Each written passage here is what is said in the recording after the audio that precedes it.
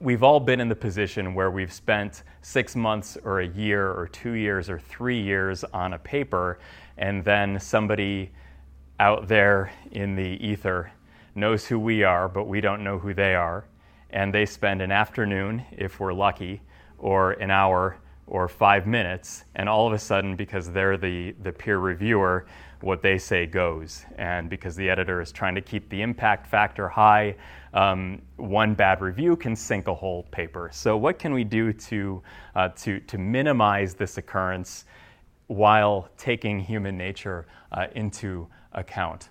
I think that in general, the official sort of company line of the publishers is that the author is usually wrong because they need to have a high reject rate in order to keep the impact factor high, or they're simply bellyaching. That the idea is that, well, the author's so personally invested, so of course they're going to complain when their paper gets a poor review.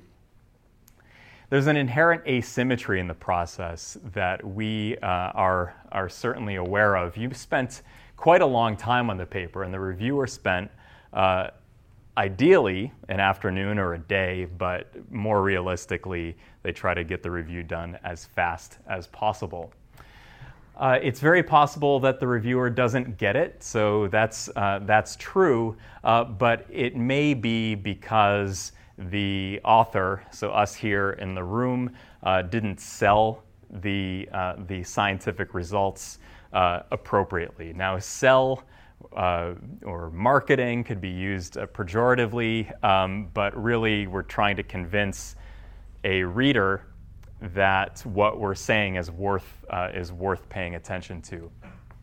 But sometimes the reviewer is just a curmudgeon. It's not a perfect system. It's like the criminal justice system, but we have it, so we have to make the best of it. Just because I feel like justifying my credentials in giving this talk, this is my publication history. You can find it here. 62 papers written and around 200 peer reviews, maybe over my whole career. I've had 20 rejections approximately of these 62 papers.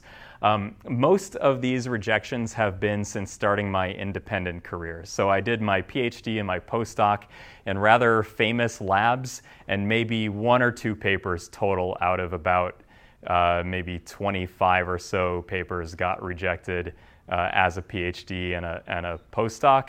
And that's in large part, in my opinion, because there is the weight of a senior PI behind you on the author list. That is, I'm going to get flack for that, for saying that, because certainly the company line of a publisher is to say, no, the review process is totally unbiased, but that is simply not true. I think the quality of science that we're doing now is as good, if not better, than what I was doing as a grad student or postdoc. So that's a little bit of a soapbox for me, but it does happen to be true. Some people don't believe this is an effect, but it really is. Let's say that out of 20 of these rejections, 15 of them were unique papers. So some papers are rejected multiple times because as a young faculty member, I try to maybe push the envelope a little bit in terms of where I think a paper could get into, and maybe it's rejected from there and then rejected at the second choice journal and so on down. So I would say that 15 out of these 62 were actually rejected at once. So I think this rate is pretty good. I've also been a reviewer many times, and some of you may wonder where these reviewers come from. Well, they are also the people in this room. So just to give you an idea, in 2016, I did 39 peer reviews, but I had 11 papers accepted, which is a 3.5 to 1 ratio of reviews done per papers accepted.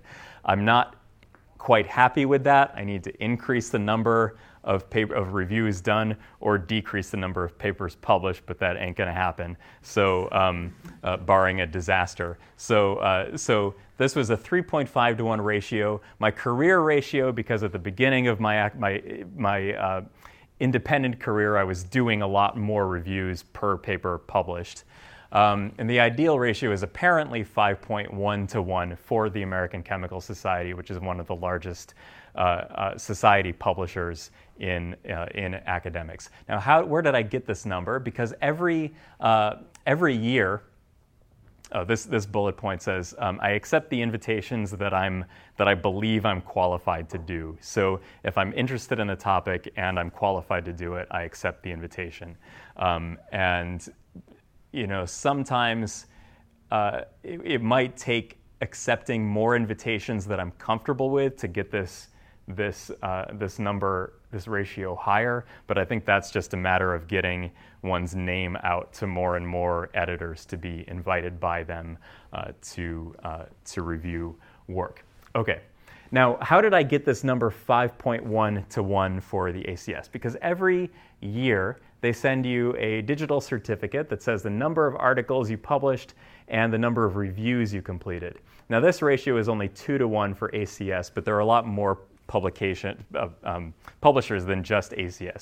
So this ratio, if we're only considering ACS, I wouldn't consider that I did a great service to ACS in 2016, but I'm working on it. The number that you should look at here is that 43,000 total articles were published across all ACS journals, and 221,000 reviews were published. And the ratio is 5.1 to 1. So there are 5.1 reviews per every one paper published. And that takes into account the fact that some papers are rejected, of course.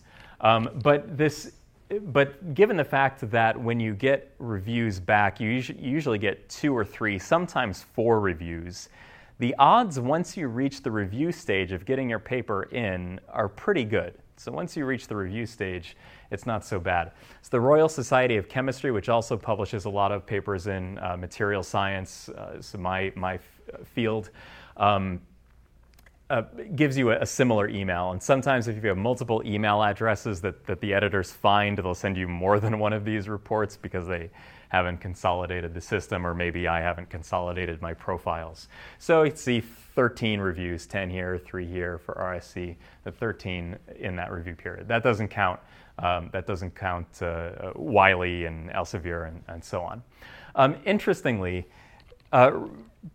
publishers have a system where some publishers have a system where they rank the reviewers. If you turn your reviews back in on time and they like you, they give you a high score, then they ask you more and more and more and more, and they keep asking you to do this.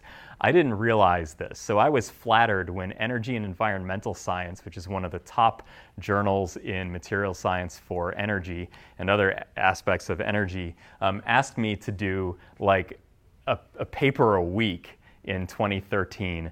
And as a result, in 2013, I did 20 reviews in only one email address. So it was probably like 23 or 25.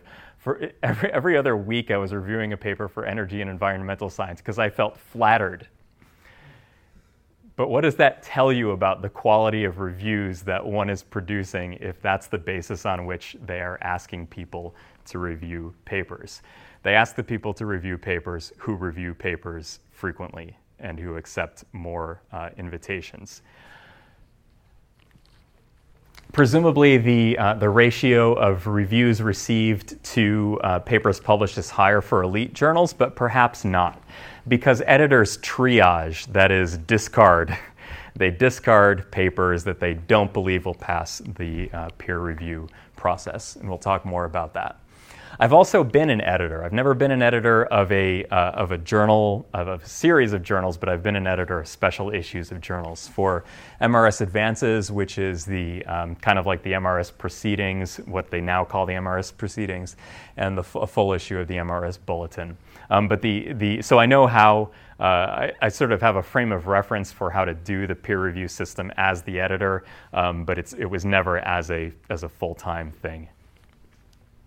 Okay, now before we talk about submitting the paper and getting it accepted, we have to make sure that the paper itself is worthy of being submitted. So in the fall, I gave a talk on scientific writing that some of you may have seen. I'm actually gonna record it next week and put that on YouTube, so it has all my wisdom, if you want to call it that, on how to write a scientific paper. But let's just go through quickly what the paper itself has to be before we go through the mechanics of the actual submission and rebuttal process. So we're assuming first that the work is worth submitting. Now, of course, you have to have good science, and good science is a necessary but not sufficient criterion for acceptance. It also has to be presented in a way that's comprehensible. So the purpose of the paper is to instruct the reader and ultimately change their behavior. That seems a little arrogant, but it happens to be true. Why else are we doing anything and communicating the result? We might want to change their behavior to include using your technique, interpreting their results in light of your results, to do something different. It is a mistake to assume that a paper is archival and just to get it out the door, just so you can have another notch in your belt or notch in your shillelagh. This is Walter McGinn from Gangs of New York. I won't tell you why he has notches on his shillelagh, but he does. And just because this is kind of violent and a dark movie, the Boston Celtics guy also has a shillelagh. So anyway, there's that. Anthony Bourdain said to make your food taste like restaurant food, you need a couple of ingredients to get something from nothing to something that's almost good. And his three ingredients for success that make your food different from restaurant food are shallots, garlic, and butter. So what are the shallots, garlic, and butter of a good scientific paper? All co-authors must read the final version and agree with the conclusions. Sort of goes without saying, but it's sometimes not done. To a zeroth order approximation, you'll be judged on the quality of your figures. So are they readable? Are they quick to interpret? The reader is not going to study the figures. They have to be fairly obvious what the meaning is. It has to be fairly obvious what the meaning is at with only a small time investment. And I know that there's some compunction in us to make figures that are difficult to interpret because, frankly, they are difficult to interpret, but we're competing with the attention of our potential readers. So they're not going to read your paper for fun. Some people will, but generally they're not going to read it for fun. So they need to be hooked by something that's easily digested. Use fonts that seem absurdly large until shrunken to one column in size. Look at papers that were published by your research group, and look at the plots, micrographs, and schematic drawings, and copy the style. Don't copy the research, but copy the style. Eliminate jargon or define it early and without other jargon. The audience. What's the audience of a scientific paper? We may think that it's the 5 people that care about our topic, but it's really not. It's the people that are potentially interested in our topic as well as the people who are interested in our topic. People who are potentially interested in our topic are first-year graduate students. So the level of jargon and the presentation should be appropriate for a first-year grad student in your field. Read the prose out loud before submitting it. This takes a long time, and it's like frustrating because, I already did this, but you'd be surprised at how many awkward sentences and undefined jargon you can pick up just by going to somewhere where you're not going to bother anybody and just reading it out loud on the screen. Copy editing is, what are we up to, garlic or butter? But anyway, Copy editing is an important aspect. The copy editor will do all the copy editing, but the reviewer will pay attention to whether or not the copy editing is done correctly. Variables are italicized. Superscripted references go outside the punctuation and placed at the end of a sentence unless the particular journal that you're submitting to has the opposite convention where the number goes in the interior. In the US, commas and periods go inside quotation marks, period, end quote. In the UK, they go outside, but again, check with the journal. By the way, the US mode here is clearly the wrong way to do it, but there it is. One space after a period, not two spaces after a period. There was a terrific, delicious takedown 6 years ago in Slate on why two spaces after a period is a bad idea. Double space the drafts, but put the final few drafts into the template. If there's no template, put figures near where they are mentioned in the text. What do I mean by template? Some journals offer a template.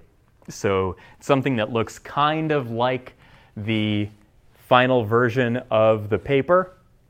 It has 2 columns, single spaced, and it allows you to arrange your figures in a nice way. It also shows the reviewers that you've taken care to follow the formatting for that journal exactly. And I don't have scientific evidence for this, but I think it tells the reviewer that, well, it's already in the template, I might as well accept it.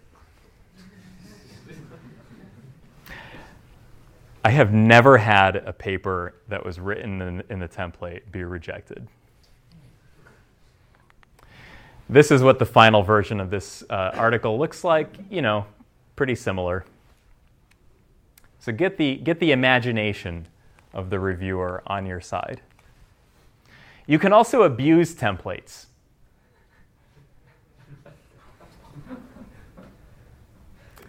This is the total synthesis of chocolate milk via novel spoonless protocol. And I wrote this in 2004 in the journal Applied Chocolate Milk Letters using the organic letters template. And Hershey syrup goes into the Boston Bruins cup. Swirl around the milk. See, very clear figures here. And then this fellow, whose name is Doofberg, drinks it, and he says, yum. And that's the product of the reaction. Nice references here to syrup pouring monthly. And there it is. So you can have some fun. You can make your own fun. Who are the players in the manuscript submission process? Well, any submission has the interplay of an editor, an author, and multiple reviewers. So we are the author. Let's pretend we are the author. There's an editor out there, and the reviewers, usually there are 2 to 4 of them. Sometimes there's an appeal reviewer. The editor is usually a mid-career or senior scientist, generally not a junior career scientist, but sometimes some publishers use a professional editing staff. So like the Nature Publishing Group, which is a part of Macmillan Publishing, uses a professional staff. They're PhD scientists, but they specialize. They don't do any research. They specialize in rejecting your in reviewing your papers. Wiley VCH is another professional editing house. I think publishing house. They use usually, at least with the advanced materials journals, they're professional editors. I'm not exactly sure about the other ones. Some society editorial staffs, like RSC, which publishes Energy and Environmental Science, uses a professional staff, but not all RSC journals do. Journal of Materials Chemistry, for example, uses senior scientists from the community as their associate editors. Editors are often your colleagues, so they're the people that read your papers and go to your talks. They also submit papers themselves because the roles revolve. So everyone involved in this process, except for grad students, postdocs, and assistant professors, have played all of these roles throughout their careers.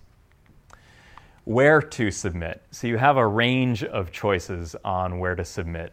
You have something like Science, which is a broad, a journal with a broad readership, broad topics, high impact factor. I'm going to stick to the materials field because it's the field that I know the best. You have Advanced Materials, which is, of course, only materials science, particularly with an emphasis on chemistry of materials. And then there are specialist journals like Macromolecules, which is one of the top polymer journals for polymeric material science. And you have to decide on what size of an audience and what the perceived impact of this paper is going to be as you submit. Should you go for Science every time? No. And why not? Because statistically, it's going to be rejected. And that costs time, and time is money. And if you aim for some place where you don't think the expected audience is going to be large enough, or maybe it's a scholarly but perhaps incremental bit of knowledge that you created, it might appeal to a smaller and smaller segment of the scientific reader community. So if you shoot too high, you also irritate the editors. And that's not a joke, because they're human beings, and if you keep submitting stuff that's not going to be appealing to a broad audience, they're going to keep rejecting it, and they're going to be upset with you and not give you the benefit of the doubt in the future. It is okay to push the envelope a little bit, but don't go overboard. Not every paper belongs in Science, and aiming too high annoys the editors and wastes your time. So once we have a good paper that is full of garlic, shallots, and butter, we have the good paper, the science is good, we know what journal, then we have to write a cover letter. Now, sometimes your PI will do this for you. I like to have people in the group take the first shot at this.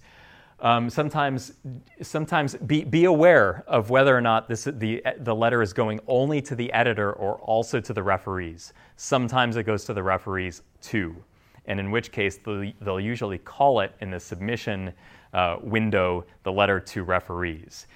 In either case, though, you want to address them as human beings, not as a recapitulation of the abstract. And why not? Because they have the abstract already.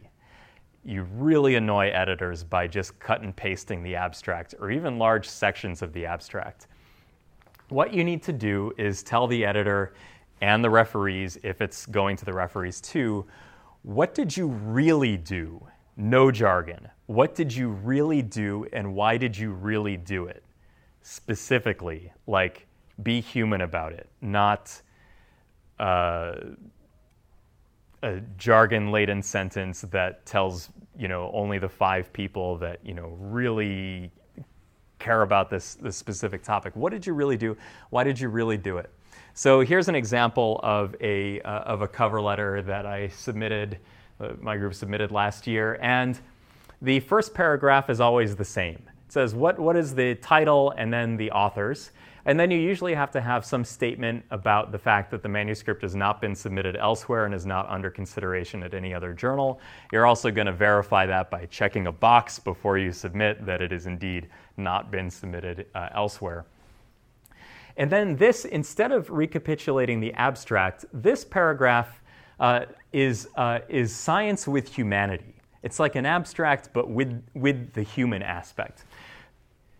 The technique described in this manuscript has a practical motivation. We found that any time we synthesized a new pi-conjugated material or purchased an expensive one from a commercial supplier, we had to consume many hundreds of milligrams to find the optimal thicknesses, solvents, annealing temperatures, and other processing parameters. That's not like an abstract would read. That's literally what you did and why you did it. So tell them that. We talk a little bit about results here, and then there was a particularly human aspect. So this for a frame of reference, this was a technique that we were publishing to increase the speed at which photovoltaic materials could be evaluated by using a combinatorial approach with thicknesses and compositions and so forth. So one of the ideas was that you could take a very small amount of material and get lots of data from it. So I put this in. The material. So we also optimized the thickness and annealing temperature for a new material synthesized in our laboratory. This material was synthesized by a postdoc who departed the lab in 2013, and we only had 100 milligrams left. The only way to make more would have been to ask another student or postdoc to synthesize it along with its starting materials at the cost of whatever other project he or she may have been working on. So this is serious, right? This is really why we did it, and the editor wants to know that, and the referees want to know that. Sometimes you may not. Well, if you know the editor, it's a little easier to speak in a conversational style, but you're not always going to know the editor or what editor you're going to get, and it's always fine to keep a slightly more formal but still human style. Thank you, Daniel, for letting me use this, even though I didn't ask. But this is Daniel's cover letter, and it's really well written on this comparison of techniques to measure the mechanical properties of organic semiconductors. So this will be on YouTube. We'll also have the slides in case it doesn't come out even in 4K resolution. Okay, roles of reviewers and editors. Usually a journal will allow you to suggest reviewers. Not always, but sometimes. Actually, almost always. PLOS One doesn't allow you to do this, but most other journals do. So the editor doesn't have to take your suggestions on who should review your paper. When you suggest reviewers, usually you're asked to suggest at least 5, but some people in the community will say you can suggest a lot more than that to make the editor's life really easy. But you have to be able to find 10 people that know enough about your topic and that will also give you a fair review. Knowing about your topic does not mean that they were former lab mates or people that worked for your PhD or postdoc advisor. If the editor detects even a hint of nepotism in the suggested reviewer list, they get upset. So fewer than half of the people. Some editors would suggest none of the people, but in practical terms, that's usually not possible and not necessarily desirable, because sometimes people that are 1 or 2 generations removed from you through your advisor are the ones that really know the topic. So there has to be some crossing of family trees or whatever it is. So importantly, choose people that you believe will give you a constructive and fair review, because they don't have to take your suggestions, and they can pick somebody who will not give you a constructive or fair review. When you suggest editors to the editorial staff, find the associate editor that's closest to your topic, but suggestions are used only sometimes. In fact, sometimes there are clear-cut cases where there's obviously an editor that knows about your topic, but sometimes they'll just pick somebody because maybe the person you suggested is busy, or for whatever reason. So you've submitted your manuscript. After a few days, your paper is either rejected without review, or it's assigned to an editor. Sometimes you get a notice that it's assigned to an editor and then it's rejected without review, which is frustrating. Then we wait for 4 to 8 weeks.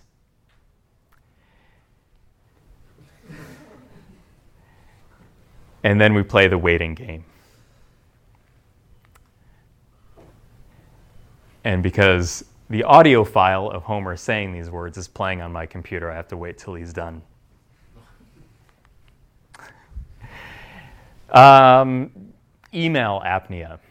Email apnea is when you get an email and you stop breathing because you're afraid of what it might say. And usually they're written like this. Journal, decision on submission, and usually if you're like me and you don't take your own advice about not checking email 20 times a day, sometimes I'm good at that, often not. This is in bed when you get this email, especially from European or Asian editors because they're not in your time zone, so they did it while you were sleeping, and you get this email.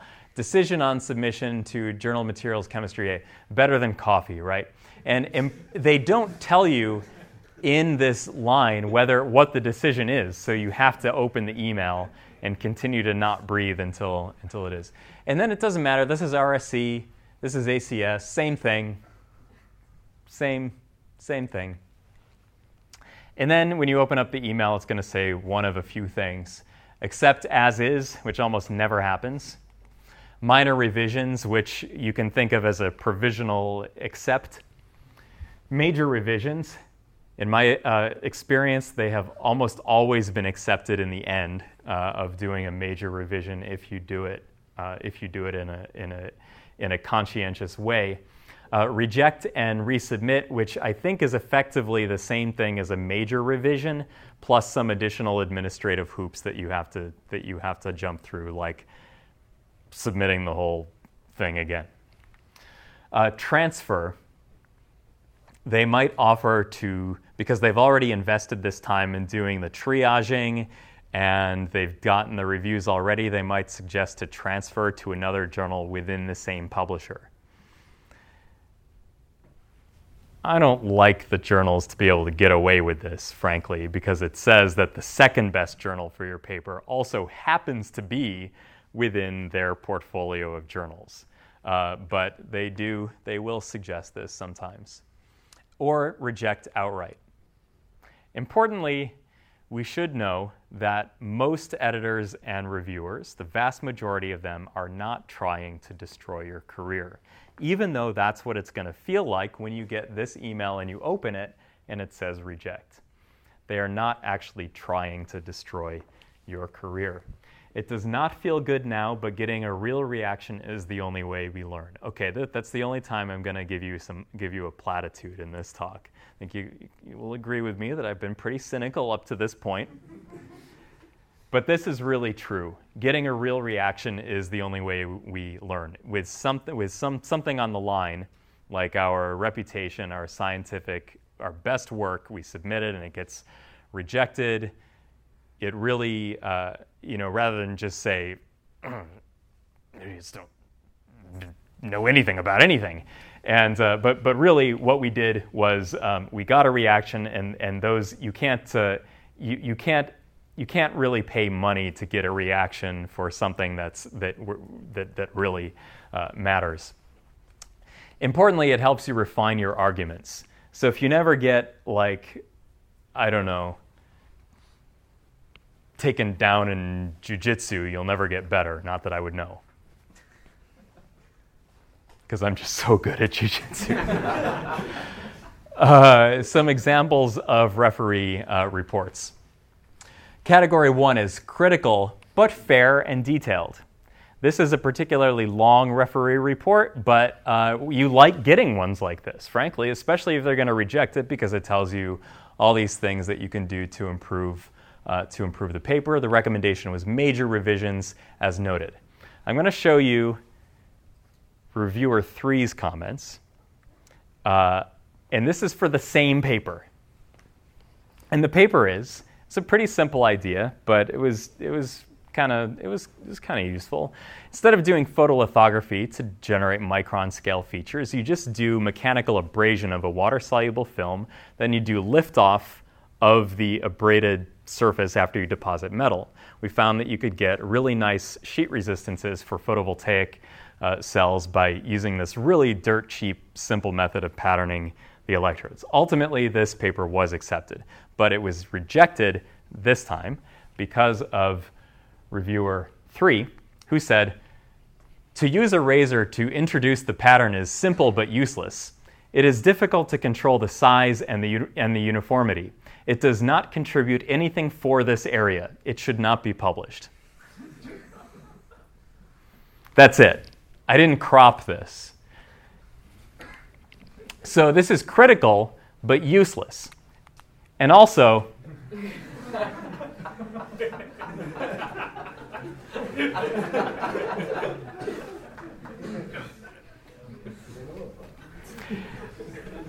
I'm not going to say what journal this was, but this is bad editing to allow a useless comment like this pass for a referee report when this person spent 3 hours reading your paper and commenting on it.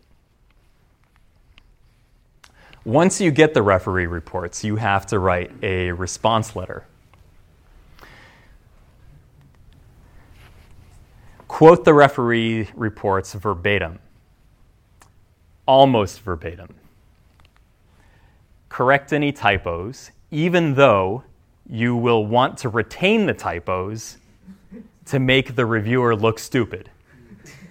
Correct them anyway, because in a published, in a document that you sign or your PI signs, it can't have typos in it.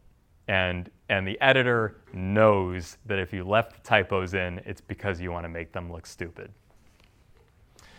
Don't be emotional, but you can be emotional on the first day and write the response letter that you feel, and then don't send that response letter.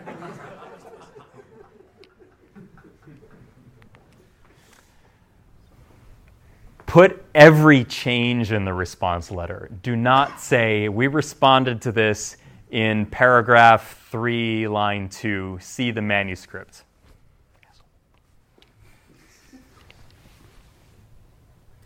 Because that asks a lot of the reviewer. They have to open up the manuscript again, and they don't want to do that. They want everything to be self-contained within the response letter. They should read the manuscript again, but they are not going to. Sorry, they're just usually not going to. Reproduce the responses even if multiple reviewers made the same point. 2 reviewers made the exact same point, but they may not even want to read the responses triggered by the other reviewers. They may only read their section of the response letter. So don't say, flip back 10 pages to this other place. Keep everything self-contained. If a figure required changing, put the figure in too. Put the revised figure in as well. Take a few days to sleep on it. If you're still angry when you send the response letter, you haven't waited long enough. Sometimes your anger may not subside, and maybe you have a legitimate reason for being angry, or maybe you're not angry because you don't get angry, in case you're not human, and you still want to appeal the process because you think your argument is really legitimate. Use the appeal process sparingly. Submitting a paper and getting your paper triaged partially annoys the editor, but appealing a decision of the editor really annoys them. So make sure that the reviewers were objectively wrong about what you said, or as objectively wrong as science permits. Also, sometimes this is called a rebuttal letter. That implies conflict.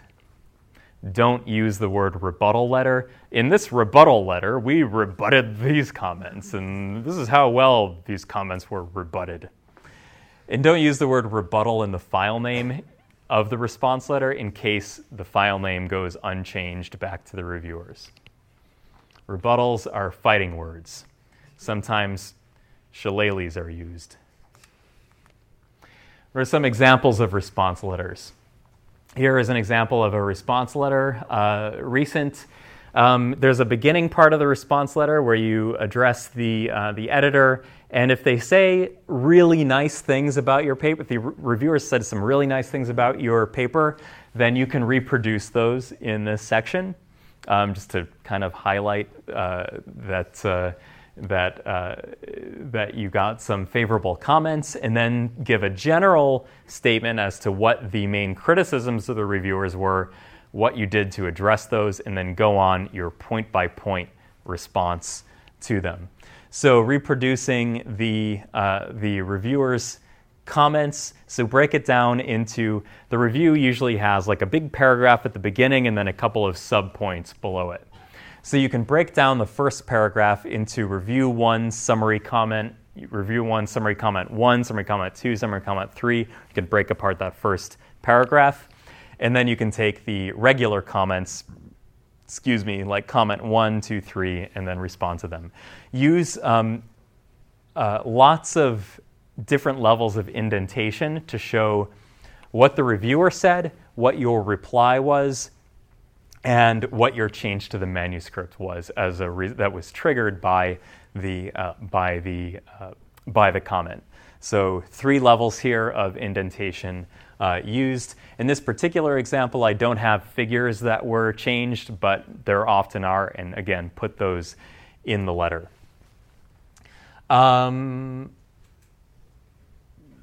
It's kind of trite to thank the reviewer for everything, but you should express some kind of appreciation. Now, if you were at my talk on how to win friends and influence people, this means be specific about what you appreciate. Thank you for pointing out the fact that blah, blah, blah. But you're writing to the editor, not to the reviewer. Everything is mediated by the editor. So you say, reviewer 1 makes a good point that blah, blah, blah. And that's, be genuine about it. What are the final steps in the process? This is an important point. I put this in here again. If it's rejected, use the appeal process sparingly and sleep on it at least one day before deciding to appeal. If it's accepted, read the proofs carefully. So they'll send you what the paper is going to look like in its final form with the line numbers that you can refer to when you write up the corrections. If you make too many comments on the proof, it will delay publication. And the reason is because the copy editor will be worried that they made a mistake in transferring your comments back into the manuscript. Then they'll send it back to the editor and they'll need you to reproof it. And you don't want to do that because time is money. This has cost us up to 2 weeks for some cases. So make sure that you make your corrections before getting to the proof stage. So the final version, make sure you read it really carefully, make every word perfect so that you only make, ideally, no changes to the proof. Sometimes in the copy editing process, some things get introduced that you didn't want to be introduced, or there's a wrong word in there or something. So make sure that the changes are actually not trivial and ones that you couldn't have made already. After it's posted online, it's time to celebrate and share on social media. And also, do yourself a favor and don't read your own papers right after they're published, because you may find a word that you didn't like or a comma that's out of place. And you know what? Nobody cares. It will upset you and you only, but not after a month. Okay, as if I haven't already been on my soapbox, I have a couple of pet topics. Topics that I just want to comment on or define or get your reaction to. One question is, who owns the results? So the vast majority of our work was, not vast, but a lot of our work was, at least half, was funded by federal or state governments, and then a good other portion was funded by industry contracts and so on.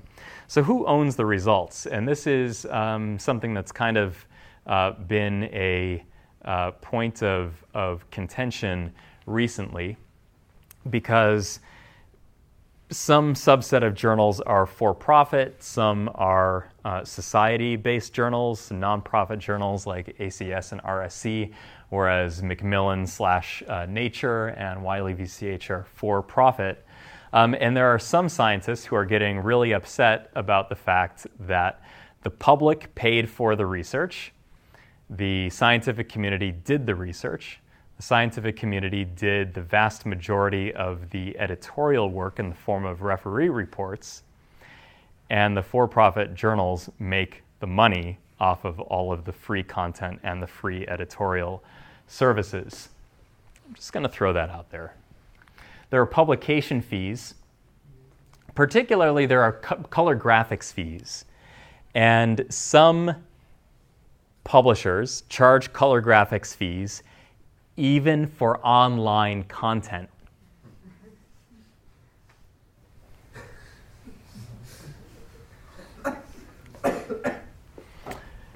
Please join the fight and resist paying to turn pixels from black and white to red, because it takes in fact, to turn a pixel from black to red takes less energy, because it takes energy to turn a pixel all the way off on an LCD screen.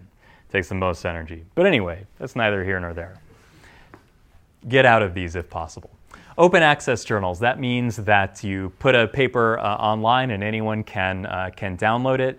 But often the way that this model works now is that it costs money on the part of the submitter to get a paper open access. Some journals are fully open access, some only have open access options. There are society journals versus nonprofit this should say for-profit. Society journals are nonprofit, and then there are for-profit journals as well. There is some publishers, like some of the nature journals, in fact, offer blind reviewing where they can't see your name when you submit. And this could be good or bad. If the reviewer is really in your field and they see that 20% of the citations came from one particular research group, they can guess fairly easily who it was. So I'm not sure to what extent this is going to take off, but it's out there.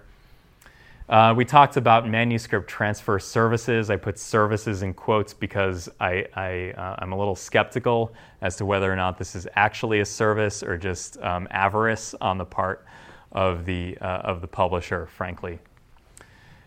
I'm tenured now, so I can say that. There are repository services for fields outside of chemical sciences, biological sciences, bioengineering. For mathematically and physics-focused fields, they have arXiv, which is an online service that preprints are uploaded to before publication. This is a really nice model. And certain funding agencies and institutions are trying to give the rest of the scientific community an arXiv-like function. So not many people here probably know this, but in the UC system, and all research funded by the National Institutes of Health must be publicly available. So the pre-copy edited version has to go in a repository. So that's true at UCSD. All of your research must be freely available in pre-copy edited form after some certain embargo period. Other resources, if you're interested in this topic, the ACS published a video series, Publishing 101. You can go to the American Chemical Society YouTube channel to find that, and they have different vignettes from different editors and famous authors, and that's really useful. I really like George Whiteside's interview on this. You can find his YouTube comments here, but they also have the full audio version that you can download, which has the entire Q&A session. It's 43 minutes, but it's well worth it, that you can download separately. Andrea Armani, who's a chemical engineering professor at USC, has some great resources that she wrote on this and other professional topics on her website. You can just Google her. There's a book that's really good, A PhD is Not Enough, A Guide to Survival in Science by Peter J. Feibleman. It's an appropriately cynical take on PhDs and the decision to go to grad school. Writing in general, I would look at, if you have a few minutes, The Elements of Style by Strunk and White, but there's a lot of stuff in here that's inconsistent and wrong, so if you want the correction to Strunk and White, I really like the book The Sense of Style by Steven Pinker, and that's good for all kinds of writing topics. And I have another talk on writing that I'm going to post next week. I'm giving it in part of a seminar elsewhere on campus. So you can find that if you have not already seen it or if you want to see it too. And with that, thank you very much for your attention. And we have like 1 or 2 minutes for questions, which I'm happy to take.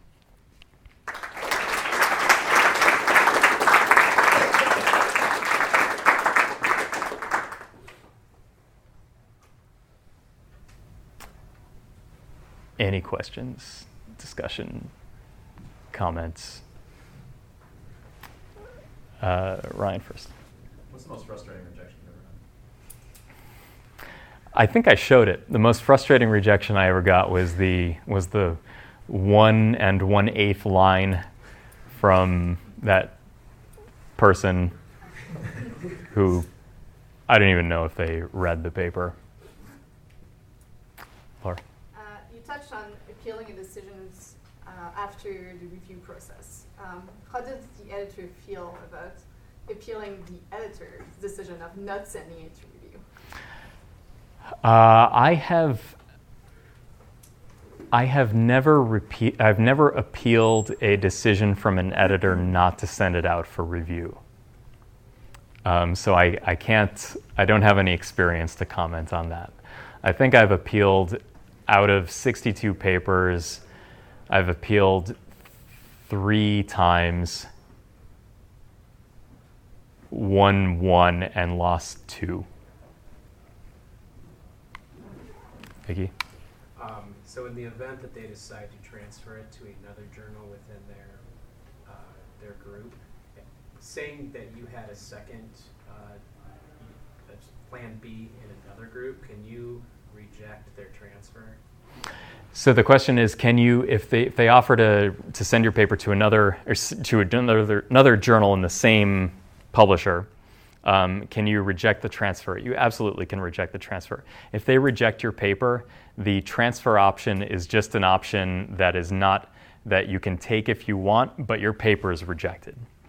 And one thing that people do is, okay, we're just not going to respond to the transfer request, and we're going to submit it somewhere else in the meantime. And if it gets rejected there, we'll take them up on their transfer offer.